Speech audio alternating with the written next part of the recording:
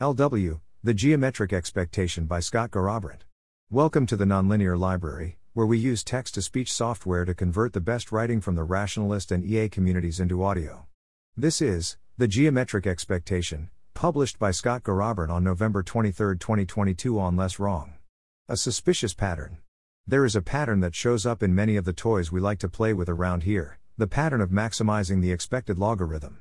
Nash bargaining is a method for aggregating preferences without a means to directly compare them.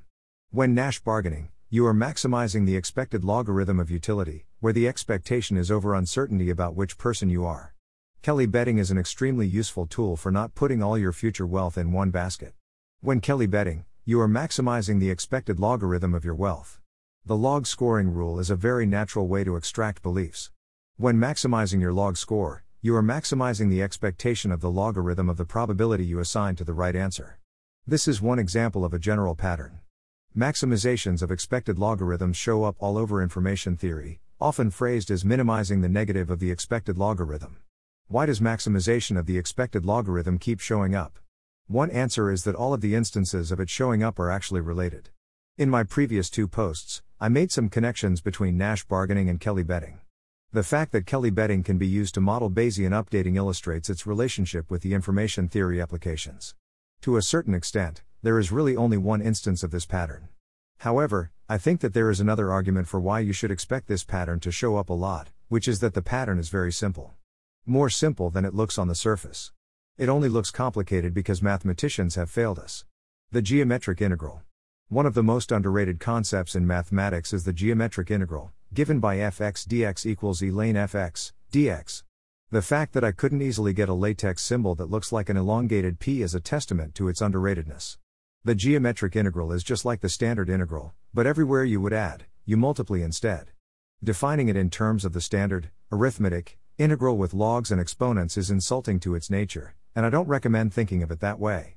You wouldn't define x times y as ln x plus ln y. Instead, you should just think of it as the multiplicative version of the integral. However, using logs and exponentiation, it is the fastest way to get the definition across.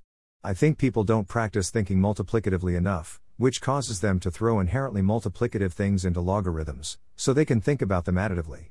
I will use the phrase geometric expectation when I take a geometric integral over a probability distribution, and I will use the symbol g. Thus, we will write gxp(f(x) equals exp ln fx. Discrete geometric expectations. Luckily, most of the time, we will want to talk about discrete geometric expectations, where we can use, possibly infinite, sums rather than integrals and, possibly infinite, products rather than geometric integrals. Let us gain some intuition for discrete geometric expectations by going through some simple cases. We will start with a uniform distribution on a finite set. Let x equals x1, xn be a finite set with n elements. Let fxr greater than or equal to 0 be a function that assigns a non-negative value to each 11. Let p be the uniform probability distribution on x that assigns probability 1n to each element of x. We have that xpfx equals xxp xfx equals ni equals 1 f11n equals fx1 plus fxnn. This is just the average, or arithmetic mean of the f values. We can compute gxpfx using the above formula gxpfx equals exp ln fx. Here, we get gxpfx equals exp ln fx equals ln fx1 plus ln fxnn equals n ln fx1 ln fxn equals n fx1 fxn. Thus, the geometric expectation of the uniform distribution is just the geometric mean of the f values. Hence the name. The infinite non-uniform discrete case is not much more difficult. If x is a finite or countably infinite set, fxr greater than or equal to 0 assigns a non-negative value to each xx, and p is a probability distribution on y, then xpfx equals xxp xfx, and gxpfx equals exp ln fx equals exxp x ln fx equals xsep x ln fx equals xxfx px. These two values can be thought of as a weighted arithmetic mean and weighted geometric mean respectively. When taking the geometric expectation of f with respect to p, you just take the product over all xx of fx px.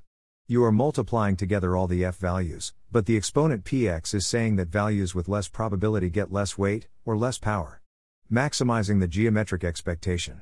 Maximization is invariant under applying a monotonic function. Thus argmax explnfx, y equals argmax explnfx, y equals argmax expfx, y. So every time we maximize an expectation of a logarithm, this was equivalent to just maximizing the geometric expectation. Rather than saying maximize the geometric expectation, I will just say geometrically maximize. For example, when Kelly betting, we are just geometrically maximizing wealth. Note that the unit on the geometric expectation of wealth is dollars. The unit on the expected logarithm of dollars is confusing? It is log dollars, but like, you add it instead of multiplying? I don't know how it works. What even is a log dollar? The geometric expectation just makes more sense than the expected logarithm. It is a real thing with a real meaning. However, when we put the geometric expectation inside of a maximization, and we don't naturally think in terms of geometric expectations, we are tempted to take a logarithm of the whole thing, which we can do because the maximization eats the monotonic function, and end up with maximizing the expected logarithm. Geometrically rationality. When Kelly betting, you are really just geometrically maximizing wealth. When Nash bargaining, you are really just geometrically maximizing expected utility with respect to your uncertainty about your identity. In defense of Nash bargaining, it is normally presented as maximizing the product of the utilities. However, if you don't already have the concept of geometric expectation, it is tempting to convert it to an expected logarithm so you can handle the weighted case and think of it as being about uncertainty behind the veil of ignorance. Also, it is more like the square root of the product of the utilities rather than the product of the utilities. When maximizing log score, you are really just geometrically maximizing the probability you assign your observation. I will informally use the phrase geometric rationality to refer to techniques that tend to geometrically maximize natural features of the world or the self. I want to raise to attention the hypothesis that humans are evolved to be naturally inclined towards geometric rationality over arithmetic rationality, and that around here, the local memes have moved us too far off this path. Thanks for listening. To help us out with the Nonlinear Library or to learn more, please visit nonlinear.org.